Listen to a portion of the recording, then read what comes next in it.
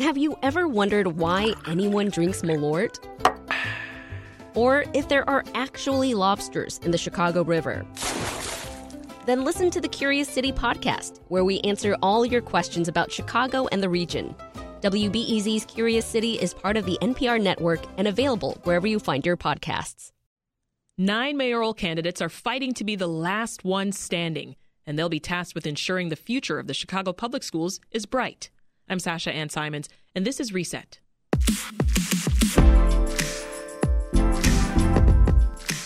CPS has its share of challenges: shrinking enrollment, budgetary issues, a fractured relationship with the teachers union, an upcoming transition to a partially elected school board.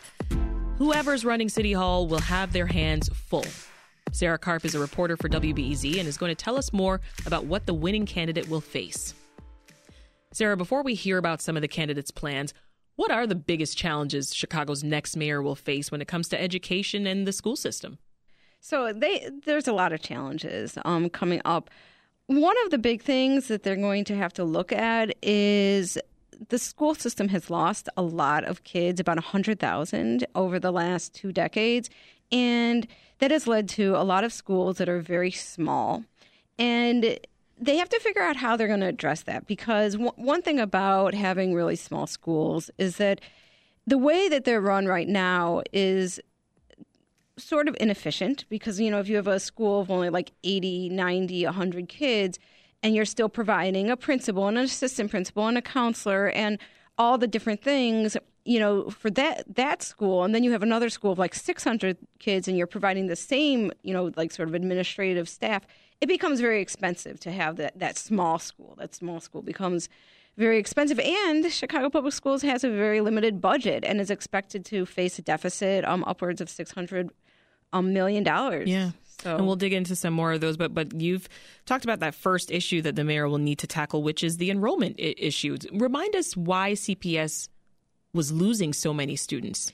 I mean, there's a host of reasons. You know, one big thing is that Black families have left Chicago in mass over the last 2 decades. A lot of neighborhoods are way less populated, and you know, obviously, those are families that are leaving, and they're taking their kids with them, which are the students. Right. And you know, why people are leaving, you know, varies, but a lot of it has to do with crime. You know, some in some neighborhoods, the issue is gentrification and the fact that the housing is less dense. So it's not, you know, as many. We're not building as many 3 flats. We're building more single family homes. And so if you have a single family home, you're having 1 family instead of 3. So, you know, there's a variety of reasons depending on the neighborhood. You know, even the fact that immigration laws, you know, especially, you know, under former President Trump, were very, very restrictive, and so less people came to Chicago, and a lot of our student population is immigrants. Mm-hmm. So. Well, you touched on something a moment ago, which was the budget. So let's go back there. CPS is facing a funding deficit in 2026, something to the tune of $600 million. Put that into perspective for us, Sarah. Like, how big of an issue is that? Well, you know, it's kind of an interesting thing, because I've always said that back under like the late Mayor Daley, or even, you know, the early 2000s, there'd always be a talk of like, oh, we got $1 billion deficit, or, you know, $600-700 million deficit. And they'd say, well, we're just going to, you know, cancel all magazine subscriptions and suddenly it'd be solved. And you're just like, what happened here? You know, there's that many magazine subscriptions. But it is significant, because when you start talking about budget deficits, what you start talking about is the main thing that you can cut is staff, because, you know, that's the big bulk of what the budget is made up of, is salaries. And so, you know, when you think about how many people, how many salaries $600 million pays for, it's a lot. Mm-hmm. And so that's why it sort of feeds into the enrollment issue. And, you know, if you have schools that are very small and you need to look for efficiencies, then, you know, where are you going to look? And one of the things that people might look at is, how do you make it so that the staff is not spread out among so many places? Yeah. Can this be solved in a single mayoral term? Well, I think the long-term solution has to do with some structural problems that the school district has, including the fact that for a long time the school district has been inadequately funded by the state. If the state came through and funded the school district adequately, then yeah, it could be solved pretty quickly. Yeah. But the state has limited money. Also, there's also issues like Chicago Public Schools, and actually through a tax levy now, our pension costs. We pay our whole pension costs, whereas other places in the state do not. And so if that was changed in some way, then that would help solve some of our problems. And our other problem is that we have a lot of debt. And part of the debt is because we have been so inadequately funded, the school district has been so inadequately funded for so long. A lot of what the school district will do is take out bonds in order to float some costs. And, that's something that we still are going to have to deal with. Lightfoot shifted some education costs back to CPS. This is in anticipation of that financially independent elected school board. How's that going so far? Well, no one's happy about that at Chicago Public Schools. When the last budget was passed, the school board members, really railed against it. And they noted that one of the issues is that the school board in Chicago, unlike other school boards, does not have the power to levy property taxes beyond the cost of living, which is, so they can't say, okay, we want to go more than this. And then, in other school districts, they'd have to ask voters to approve a referendum to increase our school board doesn't have that power. And so without the power to really get the revenue that you need by yourself, then you have the city upping your costs. It sort of makes it, dig a deeper hole than you would have had before. Yeah. And so I think that's the issue, whether these costs should be borne by Chicago Public Schools or not. I think that's another question. But the problem that Chicago Public Schools has is they do not have as much power over what revenue they bring in. And yet they get these, this year it was like $100 million pension costs for Chicago Public School employees that are part of the municipal fund that the city used to pick up. And now Chicago Public Schools has to pick it up, and there's not, any way to just go and raise that money to cover that cost. Well, let's get into some of the solutions that the mayoral candidates have proposed, Sarah. We'll start with Paul Vallas. He's run a number of different school districts around the country, we know, including CPS. So what do we know about his top priorities for the district? So he's very interesting because, he really, really, really has promoted the idea of charter schools and other places he worked. If people remember, after Hurricane Katrina in New Orleans, he instituted an entire choice district. So basically, nobody really had a neighborhood school. You would go to whatever, you could choose where you would go, what privately run, publicly funded charter school you go to. He does not say that he's going to do that in Chicago, but he is very, very insistent that families should have the choice, that if they do not think that their neighborhood school is good for their child, they should be able to go somewhere else. And he is open to opening more charter schools. And in Chicago over the last number of years, there's been very few open, if one or two, right when Lightfoot came, sort of legacy charter schools, right when Lightfoot first came in. But part of the reason is we have fewer students, so it doesn't really make sense to open up more new schools. Mm-hmm. I mean, it's part of our problem is that we have so many schools, including, charter schools, and we don't have students. I mean, even charter schools are really suffering. I mean, some charter schools, because they're not attracting the number of students that they need in order to support their budget. I mean, under Vallas's policy, and this is how charter schools work, is that the money follows the student. And so if you don't get the students, you don't have the budget, it's hard to provide a great education. Yeah. Well, Vallas isn't the only candidate with experience in education. Who else has some credentials to lean on in this area? Well, they all tout various education, knowledge. Brandon Johnson was a longtime organizer with the Chicago Teachers Union. He was a teacher, early in his career. So definitely he has that experience. Of course, yeah. Sophia Keaton taught for she was a teacher in a private school. Roderick Sawyer was on a local school council. Okay. And Chuy Garcia, he started out as, an organizer, and he led this organization called Enlace. And back in the day, Enlace led this huge hunger strike, actually when Vallis was CEO of Chicago Public Schools, to get a new high school built in Little Village. Interesting. So 5 candidates have actually made their education plans public, right? So Cook County Commissioner Brandon Johnson, Sophia King, Roderick Sawyer, State Representative Cam Buckner, and Mayor Lightfoot. So where do you see the greatest differences between their plans? Like, what's standing out to you?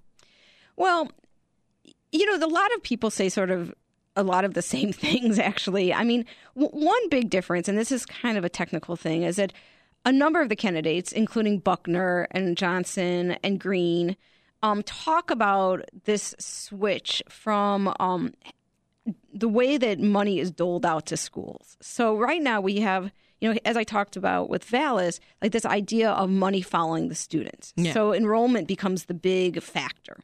And the way that they envision changing that scenario is that it would be based on what the school needs to provide an adequate education. And the adequate education would be determined by evidence. This is the way the state, the new funding formula in the state kind of works. It's evidence-based and need-based as opposed to enrollment-based. So that's a big change. Yeah.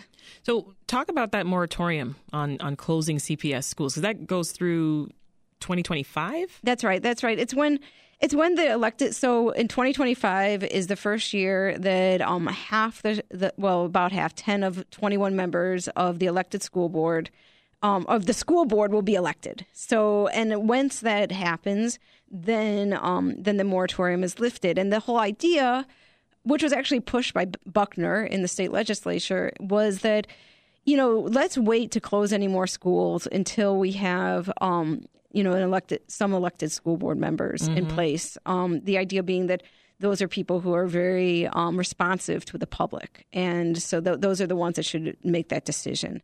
That's going to be lifted. And, in the past, a lot of the teachers union contracts have actually asked for and called for and included a moratorium on school closings.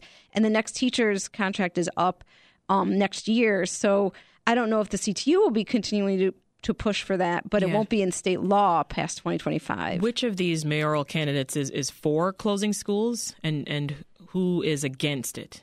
So the people who are against it are Green, Buckner, and Johnson. Okay, they, for example, Johnson says that closing schools doesn't save that much money, and actually, he's right. There's a lot of studies that show that it doesn't have as much cost savings as one would think. On the other hand, Sawyer, Wilson, and King say that they will close severely under-enrolled schools. Sawyer is the most emphatic about it. He basically says it's unfair to keep kids in schools that don't have enough students to support a robust curriculum, after-school programs and things like that. Lightfoot and Garcia say they are open to closing schools, but only, at the last resort. So basically, like, everything else has been tried. Mm-hmm. Well, you touched on the CTU earlier. I got to go there because they have struggled to maintain a positive relationship with the mayor's office under Lori Lightfoot. Which of the current candidates has fallen in favor with that group, and who doesn't have their support? I mean, for one, we know Brandon Johnson. That's their guy. Yeah, that's their guy. And so, I mean, I guess you could say, in a way, everybody else is not their guy. So that's it. But one thing that you have to keep in mind is that back in 2019, they were supportive of Chuy Garcia when he was running against Lightfoot. So, I do think there's shades, and would they be as opposed to Chuy Garcia that, if he was the one that was made like the runoff? I think the person that they would have the biggest problem with, besides Lightfoot, who they are not too happy with, is Vallis. Because if you think about it, the CTU is like very, very opposed to any type of privatization in Chicago public schools. Yeah. And he is not. So, And there's just a lot of reasons why if he were to be elected, I think that it would just be a lightning rod for the CTU. Before I let you go, Sarah, we know candidates are going to talk through their stance on education and all the things during our mayoral forum that's happening this week.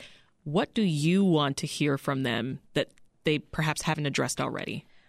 Well, I feel like outside of Vallas, who has painted like an actual thing that he's going to pursue as mayor, we don't really know much about like what their education initiatives will be. Like, how do they want to change, improve the school system? What do they see about how to make and keep Chicago Public Schools a world-class school system? And I think that vision is, that they've said little things, but not like overall, like, okay, how are we going to get there? How are we going to get there? This is what I think needs to be done to make this a really world-class school system. Well, I can't wait to hear what they have to say on Wednesday and Thursday. Sarah Karp is a WBEZ reporter. Thank you so much for joining. Thank you.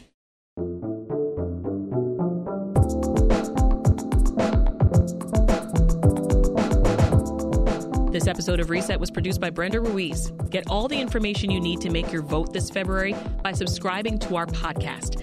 We'll be talking to all 9 candidates and hearing about their vision for Chicago. So hit that subscribe button and leave a rating when you do. That's all for Reset. I'm Sasha Ann Simons. We'll talk to you this afternoon.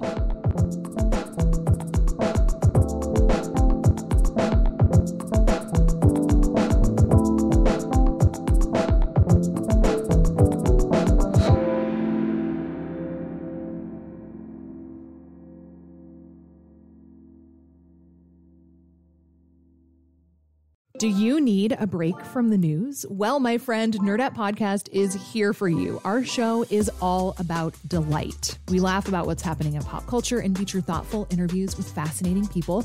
We even have a monthly book club that you can participate in. I could just go on and on about it. I loved this book. It was an experience, I'll tell you that. I discovered authors I had never heard of, and I'm really happy that I did. Come hang out with us. Listen to Nerdette wherever you get your podcasts.